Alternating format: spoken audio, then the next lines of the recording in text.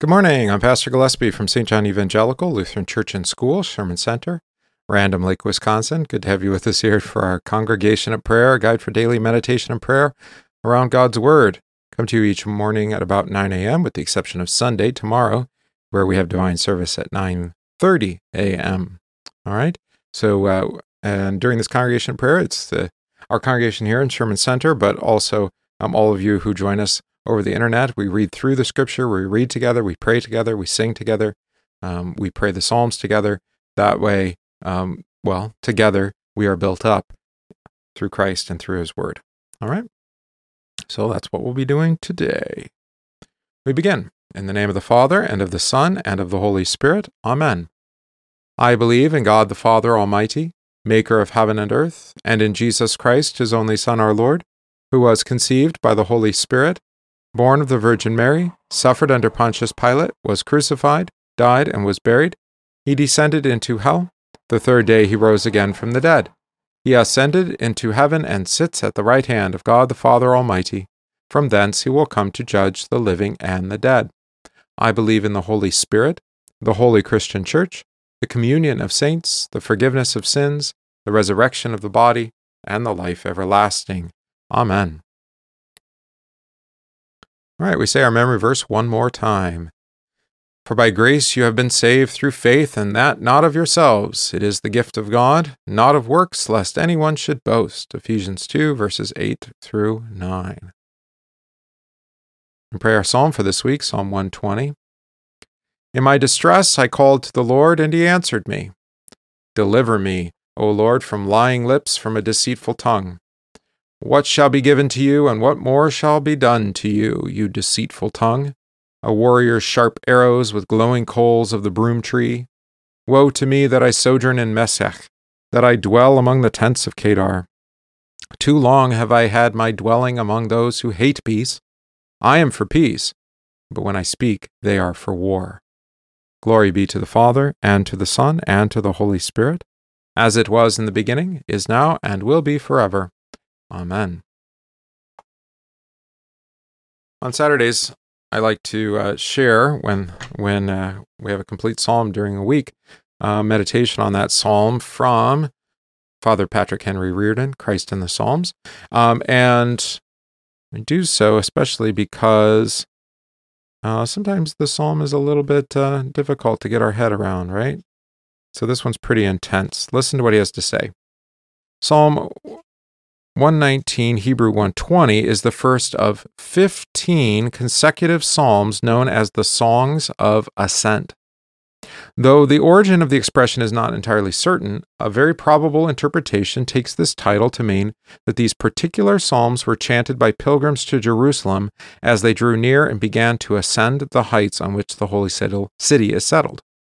Truly, quite a number of the lines in these psalms are readily understood in such a context. In any case, these 15 form a distinct collection within the Psalter.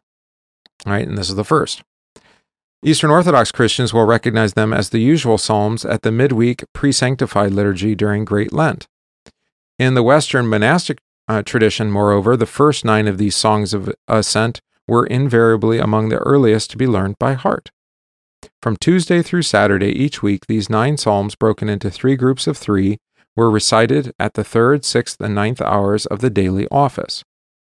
As these canonical hours were often prayed by the monks during short, quote, rest breaks while at work in the woods or fields, it was necessary that they be memorized.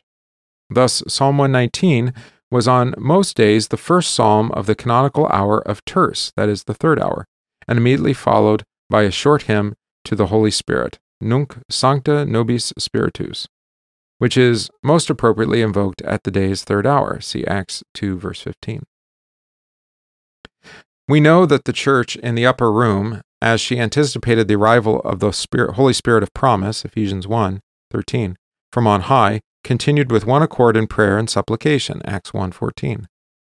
Nor is it difficult to hear this psalm arising from our mouth as she waited. To the Lord I called in my distress, and He answered me. O Lord, deliver my soul from wicked lips and from a deceitful tongue. Right? So pray that at the beginning of the day. Makes sense, right? Lies and deception lay all about the church on that morning. Already, for instance, the rumor was started that the disciples had stolen the dead body of Jesus from the grave while the soldiers slept, Matthew 28:11 through 15. And as for the body of believers already, quote, we know that it is spoken against everywhere, Acts 28:22. But soon would arrive that Holy Spirit to confront their accusers and convict the world of sin and of righteousness and of judgment, John 16, verse 8. Meanwhile, the church answers her calumniators, in prayer. What further would you have, and what more be given you, O deceitful tongue, the warrior's sharp arrows, with coals of desolation? Ah me, that my sojourn, my paroika, is prolonged, and that I have made my home among the tents of Kedar. So much the sojourners, the paroikisen, is my soul. Peaceful, I spoke peace to those who hated me. When I addressed them, they warred against me without cause. All right, and that's from, of course, the Greek old translation of the psalm. The poetic imagery of these lines is dense. The warrior's sharp arrows with coals of desolation, or burning, glowing coals of the broom tree here, probably means the incendiary arrows that destroy civilizations. The tents of Kedar refer to the warlike tribe in the Arabian desert and should be taken as a metaphor for surrounding hostility. Used for many centuries by pilgrims marching to Jerusalem, this is a psalm about a, quote, sojourn. Indeed, the word for sojourn in this psalm, parokia, is the root of our English word parish, or parochial, right? You've heard that before, meaning a congregation of pilgrims. It is the church that is in exile or pilgrimage here in this world, encompassed by calumny, and malice. He uses words that I don't use very often. All right, so parochial or paroikia is the Greek for parish, which means a congregation of pilgrims. Now you know. The first epistle of Peter may serve as a kind of commentary on Psalm 119. Indeed, St. Peter actually uses the word sojourn with reference to the church. Conduct yourselves throughout the time of your stay here, or sojourn, paroikia, in fear, 1 Peter 1:17. He exhorts the, quote, pilgrims of the dispersion in Pontus, Galatia, Cappadocia, Asia, and Bithynia, chapter 1, verse 1. Their situation is exactly like that of our psalm. Peter calls them sojourners, paroikios, and pilgrims, 2 verse 11. He also mentions that these pilgrims of the dispersion are being tempted, grieved by various trials, constantly reproached by those outside as evildoers. But by doing good, Peter assures them that they will put to silence the ignorance of foolish men. For their model, he holds out to them the suffering of Christ. This is from 1 Peter 2, verse 23. Who, when he was reviled, did not revile in return. When he suffered, he did not threaten. Therefore, let those who suffer according to the will of God commit their souls to him. 1 Peter 4, verse 19. All right? So maybe that's a good thing to do when you have some time yet today, is to go read for the epistle of 1 Peter. It's not very long. And then reread the psalm and see how they go together. All right, our first reading then today is from Jeremiah 14. Then the Lord said to me, do not pray for this people, for their good. When they fast, I will not hear their cry. And when they offer burnt offering and grain offering, I will not accept them. But I will consume them by the sword, by the famine, and by the pestilence. Then I said, Lord God, behold, the prophets say to them, you shall not see the sword, nor shall you have famine, but I will give you assured peace in this place.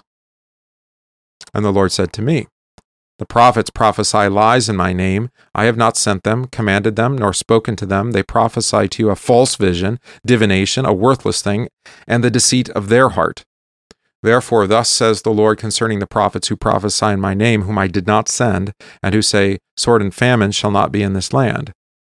By sword and famine those prophets shall be consumed.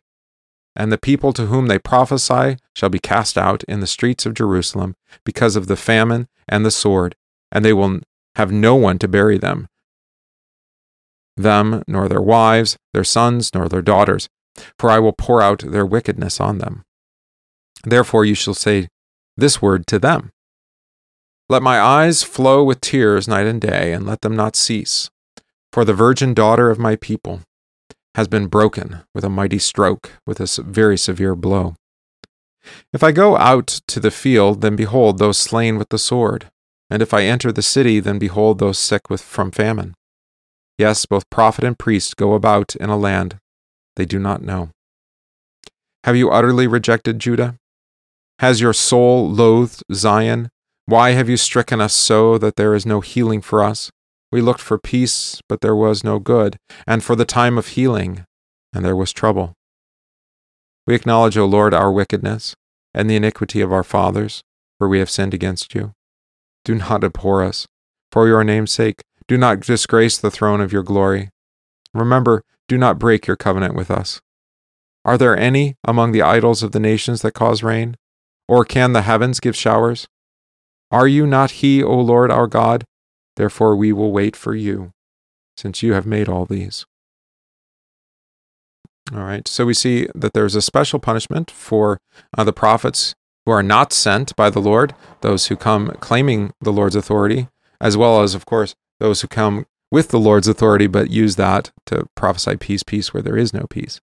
Right? So this is very important for pastors to remember, for me to remember in particular, that to fail to warn the people is to neglect the duty that's been set before me. Right? I've had quite a few warnings over the last 18 months or so, and there's more to come.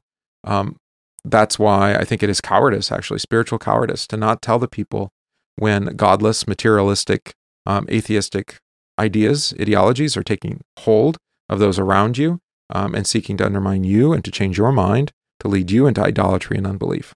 Right? And those can come in any guises. Those can come as a teacher. Those could come as a politician. Those could come as a celebrity. Those could come as a self-help guru or some kind of philosopher. It can come in any number of shapes and sizes, right? But do not neglect to tell the people the error that is set before them. Rebuke it, right? For the sake of the truth. All right. And then our reading for catechesis today is from Mark 6, now verse 45. Right, so this is right after the feeding of the 5,000. Immediately, he made his disciples get into the boat and go before him to the other side, to Bethsaida, while he sent the multitude away. And when he had sent them away, he departed to the mountain to pray. Now when evening came, the boat was in the middle of the sea, and he was alone on the land. Then he saw them straining at rowing, for the wind was against them. Now about the 4th watch of the night he came to them walking on the sea, and would have passed them by. And when they saw him walking on the sea, they supposed it was a ghost, and cried out, for they all saw him and were troubled. But immediately he talked with them, and said to them, Be of good cheer, it is I, do not be afraid. Then he went up into the boat to them, and the wind ceased. And they were greatly amazed in themselves beyond measure, and marveled, for they had not understood about the loaves, because their heart was hardened. When they had crossed over, they came to the land of Gennesaret and anchored there. And when they came out of the boat, immediately the people recognized him, ran through the whole surrounding region, and began to carry about on beds those who were sick, to wherever they heard he was. Wherever he entered, into villages, cities, or the country, they laid the sick in the marketplaces and begged him that they might just touch the hem of his garment. And as many as touched him were made well. All right. So what did Jesus do immediately after feeding the 5,000? He made the disciples to get into the boat and go before him to the other side. And where did Jesus go after sending the multitude away? See there in verse 46, on to the mountain to pray. What happened when evening came? They hadn't made it to the other side, had they? Yeah, the boat was in the middle of the sea while Jesus remained on land. And what did Jesus see? 48, he saw them straining at rowing because the wind was against them. It says it was about the 4th watch of the night. This would actually be when Psalm 120 would be prayed, right? Sometime between 3 and 6 a.m. Look at that. And how did Jesus come to them? Of course, miraculously, walking on the sea, right? Even so much that he would have passed them by, it says there. When did this happen in the Old Testament? The Lord passing by. Two examples. One is with Moses. Show me your backside, and the Lord passed by, right? And then with Elijah, the Lord passed by him in 1 Kings 19. We should probably look at that one. That one's less familiar probably to you. Then he said, "Go out and stand on the mountain before the Lord. And behold, the Lord passed by, and a great and strong wind tore the mountains and broke the rocks in pieces before the Lord. But the Lord was not in the wind." Now you recognize it. After the wind, an earthquake. But the Lord was not in the earthquake, etc., etc. Right? What did the disciples suppose? They thought that they were seeing a ghost, right? But what did Jesus say when they cried out? "Hey ho, be of good cheer. It's I, do not be afraid." Of course, this should remind us of some Old Testament stories. Do not be afraid, right? Think about the crossing of the Red Sea. Only be still and do not be afraid. The Lord will do this thing today. Moses going up to God for the people when they feared his voice from the mountain. Moses told them not to be afraid. All right. And then, of course, the angels through the Gospels. What's the significance of this phrase right here? It is I. Translators, it's really just Jesus saying, I am, which, as you know, or hopefully you know at this point, this is the name that God gives to Moses to say, when Moses asks, "Who should I say sent me?" Say, I am, right? So Jesus here is identifying himself as the eternal God of the promise of salvation, the same God who rescued Israel through the waters of the Red Sea and led them on dry ground. And now here he is walking on the waters. What happened when Jesus got in the boat? It says there in verse 51, the wind ceased, so much then the disciples were amazed beyond measure and marveled. But then Mark gives this interesting note, right? For they had not understood about the loaves because their heart was hardened. All right, so they still don't know who he is. It's still the storm. Still don't know who he is, right? Disbelieving for joy. You think about the end of the gospel, right? To where did they cross over in the boat then? It says here to Gennesaret, right? And what happened when the people heard Jesus had come? They carried out their sick to him and laid their sick in the marketplaces of the cities, right? Begging, as you see here in verse 56, that they might just touch the hem of his garment, which recalls the story, woman with the flow of blood, right? Yeah, news had spread about that woman then, apparently, back in chapter 5, how she had been healed by touching the hem of his garment. So now they're all asking for that. And what happened when they touched Jesus, as we talked about, touching the hem and touching Jesus, because of baptism is materially the same, yeah, they were healed. All right, a summary then. The disciples had not understood that Jesus was the I Am who had led his people out of Egypt and fed them on the manna in the wilderness. The Lord passed by Moses and Elijah, and now the disciples see him in the flesh. See the contrast? They think that he is a ghost or a phantasm, but I Am, the creator of heaven and earth, has taken on real flesh and comes to bring life to his people. He comes to them in the fourth watch as a mark of the gospel that will be preached to all creation, that Jesus rose from the dead when the Sabbath was over, right? That's when the women go to the tomb. He who walks in the body upon the waters will raise our physical bodies from the stormy sea of death. Our bodies have been marked with the water of baptism and placed in the boat of the church. I Am is in the boat so that we do not need to fear. Beautiful. All right, let's confess our catechism for this week. What is confession? Confession has two parts. First, that we confess our sins, and second, that we receive absolution, that is, forgiveness from the pastor as from God himself, not doubting, but firmly believing that by it our sins are forgiven before God in heaven. What sins should we confess? Before God, we should plead guilty of all sins, even those we're not aware of, as we do in the Lord's Prayer. But before the pastor, we should confess only those sins which we know and feel in our hearts, which are these. Consider your place in life according to the 10 Commandments. Are you a father, mother, son, daughter, husband, wife, or worker? Have you been disobedient, unfaithful, or lazy? Have you been hot-tempered, rude, or quarrelsome? Have you hurt someone by your words or deeds? Have you stolen, been negligent, wasted anything, or done any harm? We pray. O Lord, I give you thanks and praise that you have forgiven me all my sin as a free gift of your grace. You died for me because you love me, and you rose from the dead so that I might receive the gift of salvation and walk in newness of life. By your forgiveness, teach me to renounce the devil, to deny myself, and to live a holy life in the joy and confidence that my sins are forgiven. Amen. On this Saturday, we pray for faithfulness to the end, for the renewal of those who are withering in the faith or have fallen away, for pastors as they prepare to administer Christ's holy gifts, and for receptive hearts and minds on the Lord's Day. Let us pray to the Lord. Lord, have mercy. On this day, we pray in thanksgiving with Nicole, who celebrates her birthday, with Linda and Dawn, who celebrate their baptism, with all the households of our church, especially this week, Michael and Michelle, Angie, Ben and Lindsay, Dwayne and Pamela, David and Deborah, and Wendy. Give thanks to God for the service of Ethan Gillespie as organist.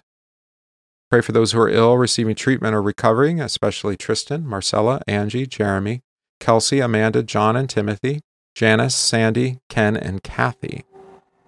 Pray for our homebound, Bev, David, Roy, Willis, and Janice, and Mickey. Pray for all the missions work of the church, as well as all those who provide mercy to their neighbors, especially Safe Harbor of Sheboygan County. And we intercede for the preservation and increase of humility among us. For all this, let us pray to the Lord. Lord, have mercy. We pray, Almighty God, you chose the Virgin Mary to be the mother of your only Son. Grant that we who are redeemed by his blood may share with her in the glory of your eternal kingdom. Through Jesus Christ, your Son, our Lord, who lives and reigns with you and the Holy Spirit, one God, now and forever. Amen. Our Father, who art in heaven, hallowed be thy name. Thy kingdom come, thy will be done, on earth as it is in heaven. Give us this day our daily bread, and forgive us our trespasses, as we forgive those who trespass against us. And lead us not into temptation, but deliver us from evil. For thine is the kingdom, and the power, and the glory, forever and ever. Amen. I thank you, my heavenly Father, through Jesus Christ, your dear Son, that you have kept me this night from all harm and danger, and I pray that you would keep me this day also from sin and every evil, that all my doings and life may please you. For into your hands I commend myself, my body and soul, and all things. Let your holy angel be with me, that the evil foe may have no power over me. Amen. Let us bless the Lord. Thanks be to God. The grace of our Lord Jesus Christ, and the love of God, and the communion of the Holy Spirit be with you all. Amen. All right, let's sing our hymn. How about we sing, what did we sing before? 1, 2, 3. Let's sing 4 and 5 today.